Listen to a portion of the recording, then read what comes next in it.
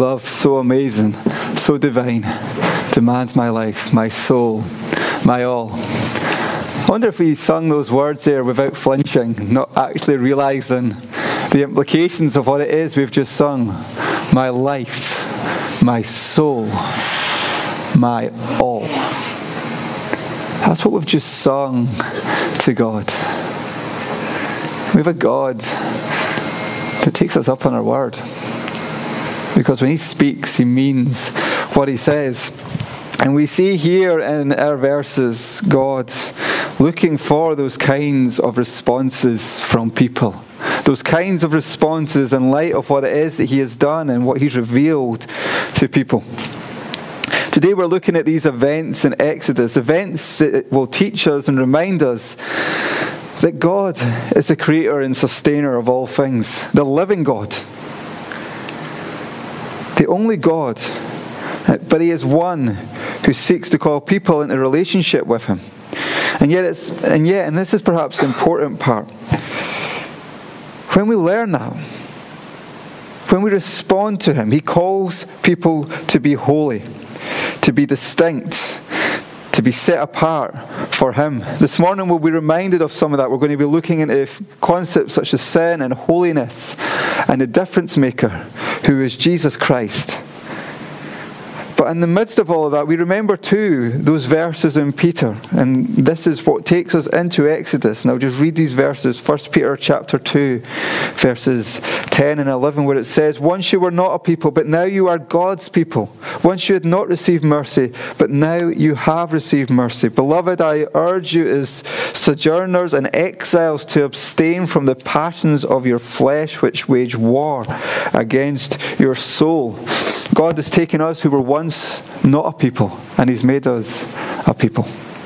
Part of his body, the church.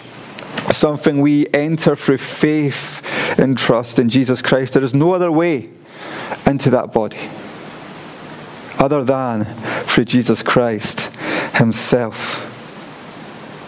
So as we hear God speak to Exodus, we must listen also to God speak to us today. As he says to this people, you are to be distinct, holy to God, his possession.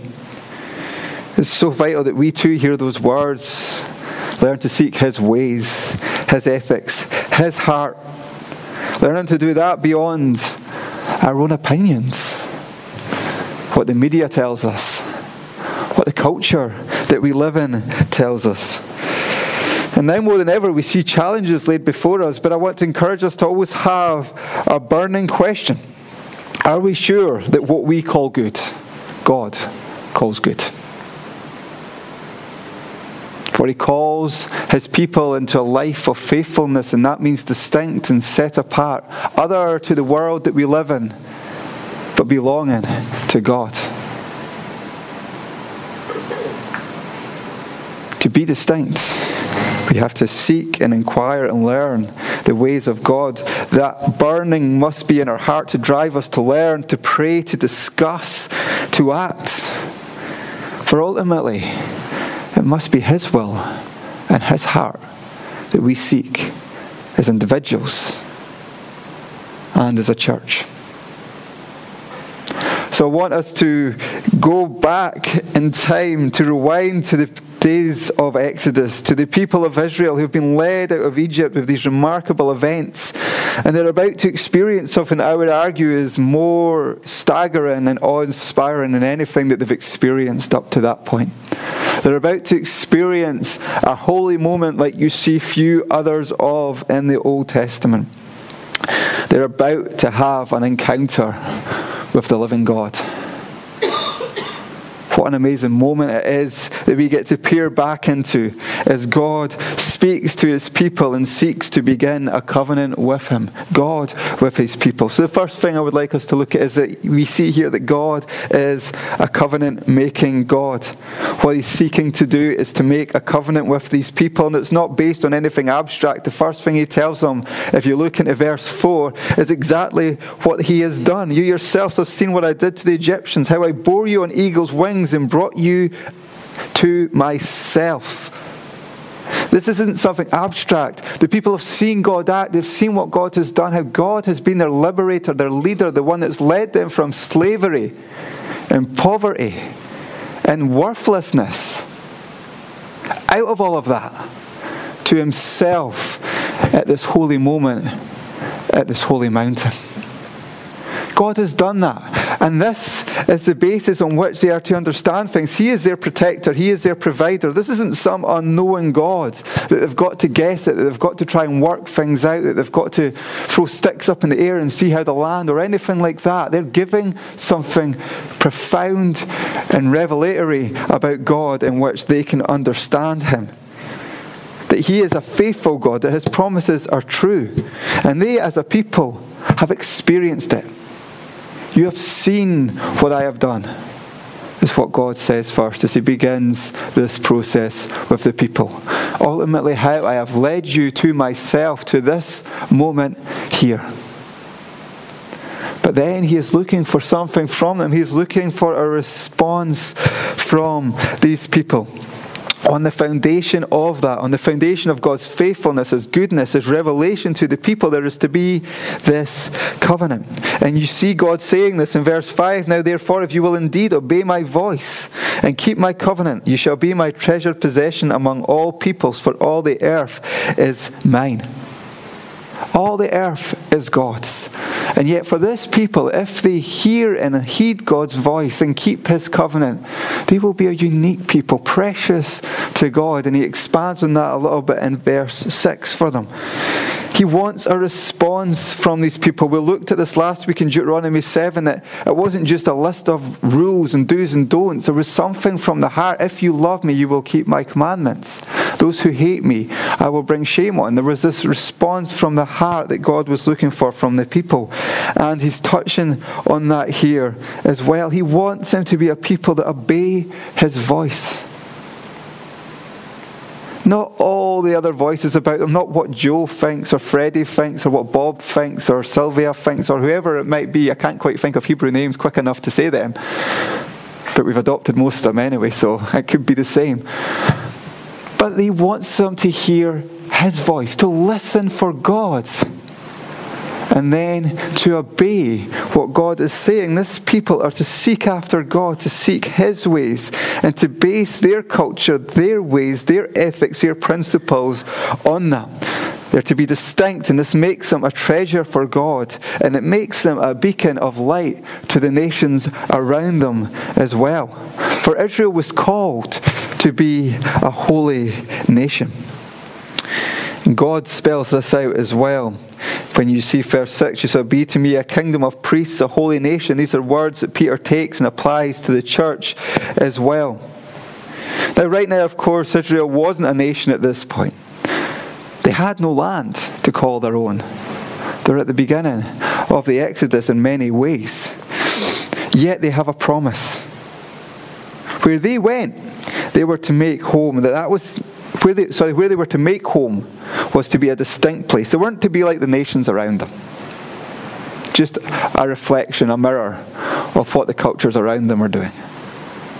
So around where they would make their home, there was all sorts of bizarre idolatry and child sacrifices and all sorts of other nonsense going on. No, Israel was to be different to that. Israel was to be distinct. God had given Israel a fair code of justice. He'd given them a fair ethic. He'd given them a fair way to deal with the stranger and the exile that would come into their land. They were to be different to the nations around them. Their culture distinct, with things like justice and fairness being key elements of it. You only have to look, for instance, at the Jubilee to see an example of that. That every 70 years there would be this reset button hit. That everything people had lost through stupidity or mistakes, and everything that had caused people to end up almost as servants, would all be changed. Because Israel wasn't to be a capitalistic culture where you saw the strong get to the top and the weak crushed. God had built provision in the culture that he sought to institute in Israel into their very law itself. They were to be different. They were to be distinct. They were to be a discerning people who took their walk with God seriously enough that they would wrestle with things to find his will. They wouldn't just simply adopt the ways of the culture around them. A people that had a love for God and what God had given them. You see that if you look later in the 2 Chronicles chapter 34, you see the story there of Josiah and how he recovers the book of the law. They read it and they're pierced to the heart because they realize we've not been following any of this. And when they call out to God for clarity, he says, yeah, you haven't. Judgment is coming because of that. You're to be my people, a holy people. But Josiah's humility brought changes to that and began to put the nation back on the right path. And the reason that is so important is because this wasn't just a nation in the midst of many. This was God's nation, a holy nation, a holy people that were to be distinct from the people around them so they could be a light to the ways of God in a world that is battling with sin. They're to be a faithful people to God. And where they fail, that light would be dimmed. And God would be grieved. And it's no casual thing to grieve God. He wanted to bring this people into covenant. And that would be a holy covenant. The people agreed to the covenant. As you can see, so Moses came, he called the elders and set them before all the words. This is verse 7, that God had commanded them. All the people answered together, all that the Lord has spoken, we will do. And Moses reported the words of the people back to the Lord. So there's that moment, verse 8, the people make that verbal agreement. All that God is asking of us, we will do. That covenant is established to follow God's ways. Follow God's ways above all others. And you might think that's not very relevant to Christians today, but let me ask you this question. When we began our walk with God and declared those words, Jesus is Lord, what do you think we were saying? Something very similar. You are my Lord. I will follow your ways. This is part of the covenant that we have with God. So the people agree, and one of the things they're told is draw near with reverence. God gives instructions to the people about how they're to approach Him. This isn't a casual encounter. They can't just simply saunter up to God and casually do whatever they want. This isn't a moment where they can be disinterested and wander in, having rolled out of bed and not really knowing what's going on with life in the world. This is a holy moment. One of the fancy phrases for this is it's called a theophany. A moment where God is very physically present on earth in some way, shape or form. And theophanies bring holiness. In many ways they bring danger. And we see God warn them of this. If anyone touches this mountain, they're to be stoned or shot with bow and arrows. Now we might think, hold on, that's a bit extreme, is it not? But you'll notice there that one of the things that God is saying is the person cannot be touched. What's going on there? Why would God be putting words such as this into it? Well, one of the things we've got to realize is that as God descends and holiness descends, the people have got to prepare there to cleanse themselves. They're given a set of instructions. They're warned not to touch this mountain. And why is that? At its core, one of the key things going on here is that the unholy are encountering the holy. Now, for all the stuff God can do for Israel and for the relationship that He could call them into, there is still that element of sin active in that community. And because of that, should they touch that mountain? Should they touch holiness? The consequences of that were to be death. And we struggle to understand that. It doesn't make much sense to us. But in this holy moment, people were to be reverent, careful. They couldn't just wander up and do whatever they pleased. It's kind of, you see something similar today with all the protocols. If somebody gets to meet the king or queen or something like that, they're given a list of protocols. There's things you can do and things you can't do, things you can say, things you shouldn't say. I don't even know if eye contact's allowed. There's so many different rules. And that's just for a human. Here we see people encountering the living God. and this unique theophany that Israel is experiencing. And then it brings that risk because holiness is there, because God descends onto this mountain. And I wonder, can you imagine the wonder of that moment? There is the people of Israel. They've just been set free from slavery. They come to this mountain, and then these remarkable events unfold. They've been told God will make you his people. Here, you see God with his people in this unique and very special way. God descends and draws the people to him, to call them into life with him. And I would say that this is a majestic moment. One of the highest points of Israel must be this moment. It's so unique and so special for the people. I was reading a blog on this, and one of the questions that the chap asked was, how would Moses respond to how we approach God today? If we were to bring Moses to church this morning, and say he'd stayed over at the house, and he saw how we prepared as we got up, what we prioritized and what we didn't. We brought him along to the service, and Moses understood what was going on and what God was doing with the church.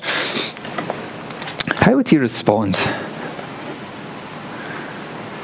And I want to throw just a few wee questions out here. Do we prepare? Do we prepare to encounter the living God? Or is it just something that we do? How often are we distracted? How many of us are wondering, perhaps even right now, my phone's just vibrated. Why is that? What's going on? What's on? Who's trying to get in touch with me? Is it important? Do we pray before we come to church? Remember that 2 weeks ago we noted that God is using us as living stones, and the church throughout the world as living stones being pulled together into a temple where his glory dwells.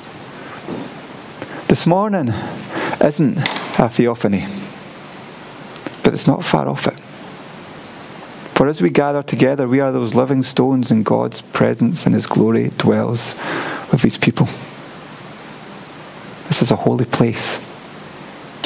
God is here. For Israel, it meant they couldn't touch the mountain. What does it mean for us? I pondered that, and then very interestingly, my daily reading, the verse for today that often comes up on my phone, one of them was about this exact issue. And I read those verses at the start, and I want to read them again for us just now. It's from Hebrews chapter 4. If I can find the book of Hebrews, it's hiding very well from me. There we go. And those verses tell us, since we have a great high priest who has passed through the heavens, Jesus the Son of God, let us hold fast to our confession. What is our confession? Our confession is that Jesus is Lord. He is our Saviour, and him alone can I be saved and cleansed from sin. For we do not have a high priest who is unable to sympathize with our weaknesses, but one who was tempted in every way as we have been tempted, yet is without sin. Let us then with confidence draw near to the throne of grace, that we may receive mercy and find grace and to help in our time of need. Think about what we've just read there for a second. Israel is told, don't touch this holy mountain, for there God's presence lies. You will die. We are told, confidently come into the throne room of God himself. Wow. And why is that? It's because of this amazing new covenant that God has given each and every one of us. This is why the writer of Hebrews can say, let us then with confidence draw near to the throne of God.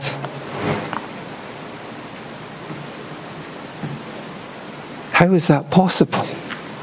Has God changed? Is he not as serious about sin today as he was a couple of thousand years ago? Do we think that perhaps he's just chilled out a little bit? got used to the way things are and doesn't see sin as big a deal. Is that what we think is maybe going on, and why the writer of Hebrews would write astounding words such as these? Is God not as bothered about sin today? We are told very clearly in Scripture that God is unchanging. The same yesterday, today, and forever. Sin remains a devastating problem. It continues to separate people from the love of God and life with God. We see it destroy lives and destroy cultures. Very clearly and visibly still today. We see its fruit in lots of different areas. What's changed, though, is that God has done something that redefines everything. Ultimately, what has changed is the mediator, the one called the high priest by the writer of Hebrews. Since we have a great high priest who has passed through the heavens, Jesus, the Son of God, let us hold fast to our confession. What's changed is everything because of Jesus. Everything because of Jesus.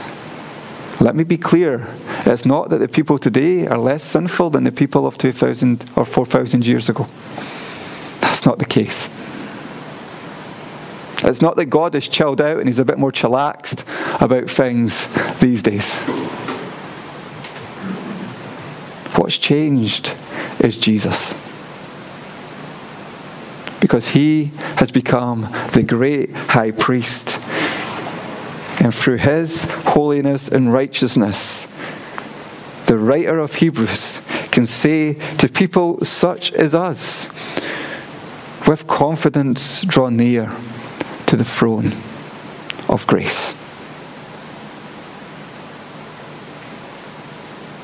Israel, I couldn't touch the mountain, but we can enter the throne room.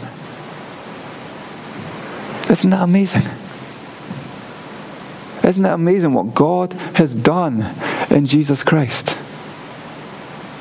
That he has so monumentally and fantastically changed who we are, what our experience of God is. That we are a holy people.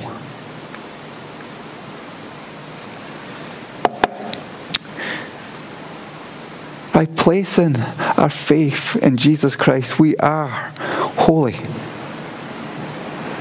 And let me be clear, if we have not placed our faith in Jesus Christ, that problem remains. Sin isn't disappeared down the river. Sin remains a devastating and substantial problem. The place of victory, the place where the power of sin is broken, is through faith in Jesus alone. So if this morning we don't know if we're a Christian, or if this morning we don't even know what it means to be Christian, understand this: God is here, he loves you. And he's calling you not to jump through hoops, but to move into his arms. If you're not sure what that means or what it means to be Christian, talk to somebody. To me, or to the folks sitting beside you. We can pray for you. And you can experience what so many of us in this room experience. And when we're confronted with it this morning, we should be thinking, wow, this is what Jesus has done for me. Wow. That unholiness has been obliterated in Christ. I can go into the throne room of God himself. Let's remember that throne room in Isaiah, the angels are covering their eyes and crying, holy. And Jesus says we can go in there. We can call that one that sits on the throne Father. Father. All of this, not because we deserved it or merited it, but only because of what Jesus had achieved. And because of that, we are a people. We are his people. God has worked to make us his people. God has paid a handsome price to be his people. A people that Peter says are marked by mercy. We are that holy people. But I wonder, does it leave us in wonder? Does Does any of what we have just looked at leave us in wonder and stir our hearts that even the experiences of Israel in this, guard the mountain, don't let anyone near it, because the unholy can't encounter the holy. But in Jesus Christ, we can go into the throne room of God himself with confidence, it said. Now, how many of us this morning, if we somehow go into Buckingham Palace, would enter the throne room of the Queen with confidence? Been to London. Yeah, we go to London, but we wouldn't try and get into Buckingham Palace and do that. And why wouldn't we do that? We wouldn't do it because, well, we know we don't really have any right to do that. We don't have the status to do that. There are very few people that could do that. And if we try to do that, we're going to get turfed out and maybe even arrested. And we maybe wonder, can they still hang us today? Well, I might be about to find out. We wouldn't do it. We wouldn't do it because we don't have the status, we don't have the merit, we don't have the right. But here, what we're being told is that in Jesus Christ we're given the status, the merit, dare I say, even the right to enter the throne room of God because of what Jesus has done. And he's in that throne room and calls us into his presence there. Does that stir our hearts? Does it move us in any way what God has done? Because he's still looking for that same reaction from his people. He's still saying to us, I've done all of this for you. I'm calling you into covenant with me. Well, you gave your life to me like I asked my people Israel to before. Now they failed. And we will too at times. But that call remains on our lives. How is our hearts this morning? How do we respond to this? I want to close with that question. God has so transformed us, who we are. He has made us righteous and holy in Jesus Christ. But do we respond with a partial, apathetic, thanks God? He has so fundamentally transformed our status as people that I am asking the question, if we were there 4,000 years ago, could we touch the mountain? I'll leave that question with you. Our status is transformed so fundamentally in Jesus, and we have to treasure these things and see them as precious. Because how we understand this helps us understand how we dwell as a people as well. Because what God is doing with his church, as we looked at 2 weeks ago, is he's pulling together these living stones. He's building his holy temple where his presence dwells, his Shema glory. And each of us are being drawn into that. Think about that for a second. That is the place where that holy, unique presence of God dwells with his people today. Peter couldn't have written anything more controversial than that. But how do we treat the church? Do we treat it as holy or common? There's nothing worse you can do to the holy things of God than treat them as common, we're taught in the books of the law. Do we sometimes think, well, the church is lucky to have me?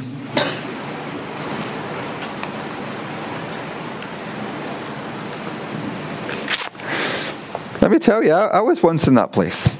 I remember in my time in Leslie, especially towards the end, I was frustrated. Things were happening that I didn't always agree with.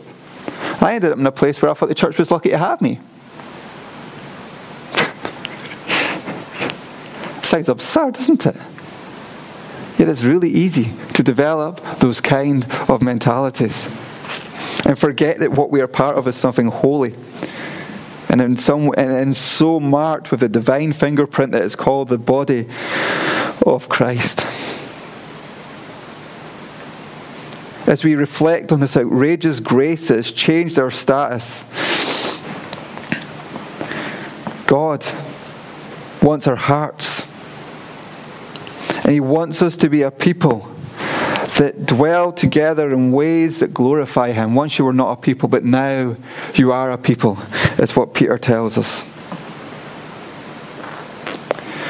What we have to be careful and what we have to ensure that we do is that how we respond, how we live together is holy. Called together into one, and in some ways that's very fragile. And this is why prejudice and slander and hate and forgiveness are so often pushed against in Scripture. Because they're things that will literally defile what God is making. We're doing the equivalent if these things take root in our heart of spray painting the wall of the temple. That's what we're doing. That's why these things are pushed against. And that's why we also hear things that God is wanting to see in the church begin to prosper and grow, that we dwell with joy. Joy because we're part of it. Humility because, oh my goodness, what God has done is astounding. And wonder. And that we have love and joy and patience and kindness and peace and goodness and faithfulness and gentleness and self-control. Do you hear any familiarity in those words? They're the fruit of the Spirit. Those things are there because these living stones are to come together as one. Not chip away at each other so that there's gaps and holes. What God is building is holy, and we have the privilege of being part of it. But I'll leave us with that question this morning. Is there passion there because of what God has done? Is there fire there because of what God has done? Are we casual about it all? Or are we left in breathless wonder because we have been made a holy people who can go into the throne room of God because of what Jesus has done for us? We didn't earn it. We don't even massively need to maintain it. What God is looking for is for us to respond with our hearts to Him and to say those words that we declare when we become a Christian: Jesus is my Lord.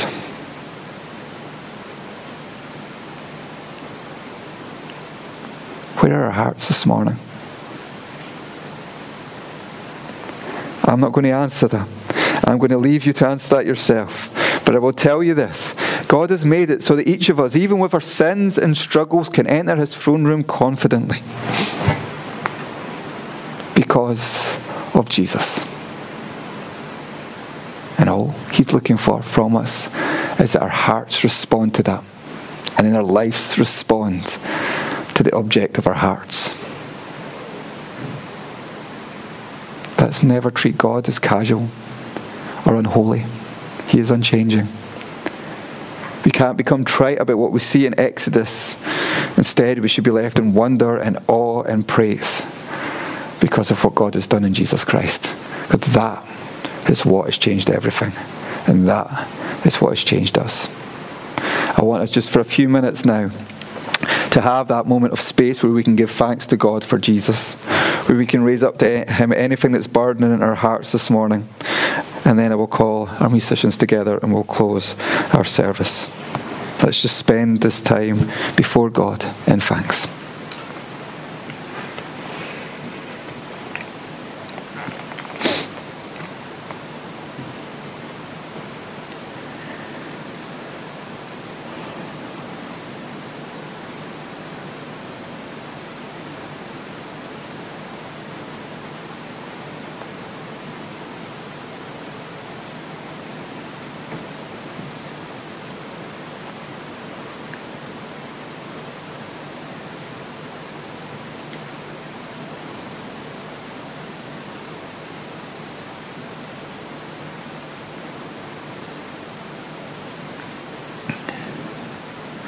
Father, as we sit before you now, our hearts are stirred with wonder, with thanks, because of Jesus Christ. We are in that place where we are confronted with that wonderful truth that you've redefined everything in Him.